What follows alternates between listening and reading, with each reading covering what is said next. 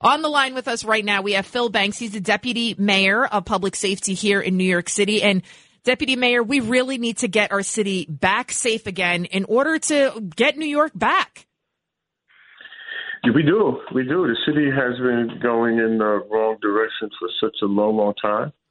And the mayor has promised to do that, and he's putting things in place. But certainly, we do need to get our city back, greatest city in the world, right? And so we have to make sure that we get in the right direction and keep propelling towards that. I've been Phil Banks, John Catsimatidis. I've been told we don't have enough police to put one cop on every platform, one cop in every train. Should we call in and ask the governor to give us the National Guard for 30 days just to prove a point that we want New York City safe? I don't know if that's necessary, John. It sounds good. And listen, all the resources are helpful, right? They all would work. I'm not so sure whether we need to put the National Guard in to do that or not, but we certainly have to, turn this ship around just to make sure to restore confidence, because it's one thing to keep the city safe. It's another thing to the perception that the city is safe, and people have to feel safe.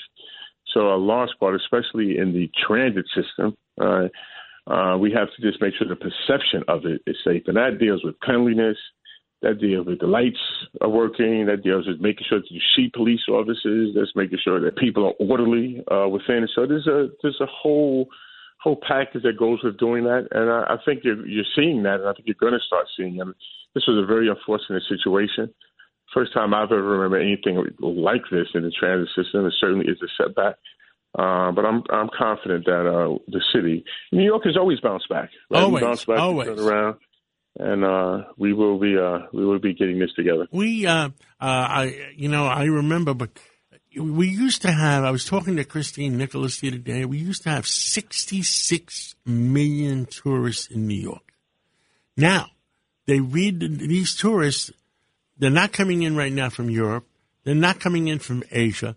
They're not coming in for the theater. I mean, they read newspapers and they say, oh, this guy got hit over the head with a hammer. This guy got thrown off the platform of a subway.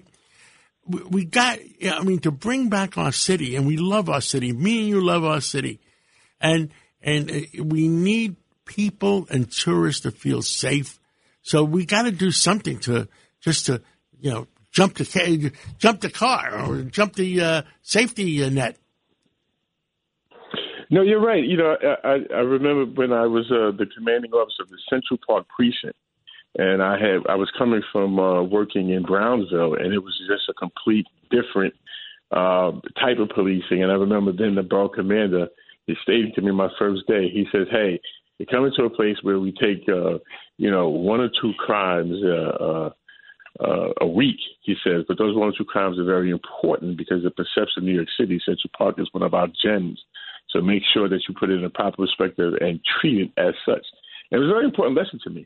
I was going to a place then, and those crimes where people were getting their pickpocketed, or getting their credit card stolen while they were playing softball.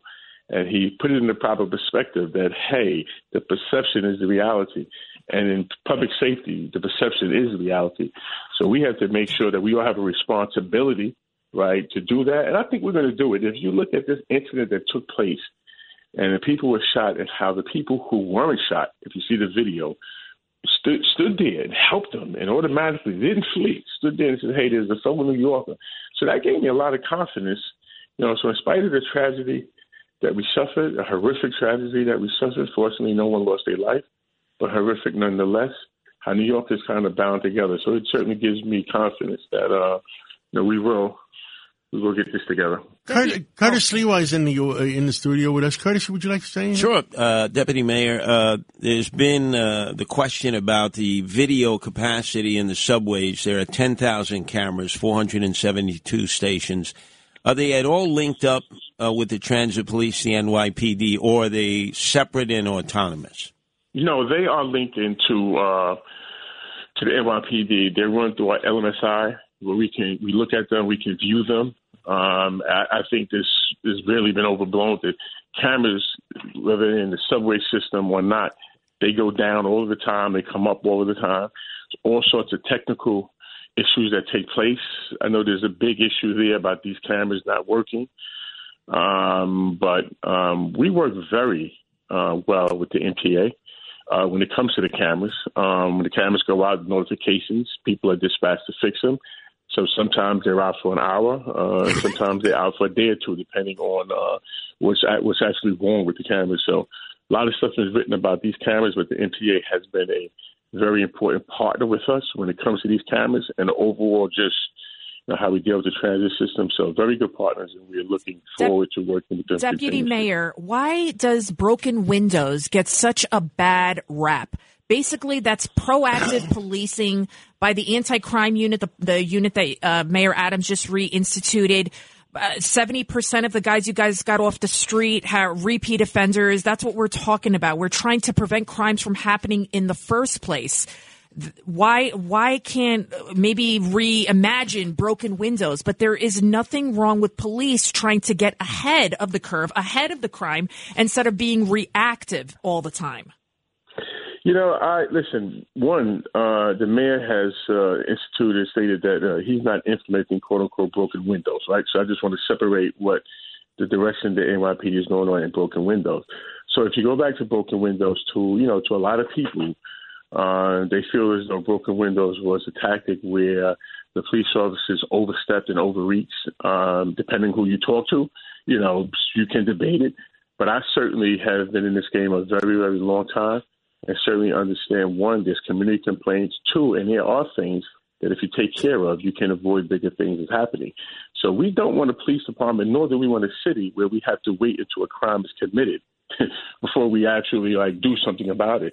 We want to be able to be very, very premature and looking at some of those indicators so that we can stop the robbery from happening. So you can catch the robber after he robs somebody, or you can implement policies to actually stop the robbery before it happens.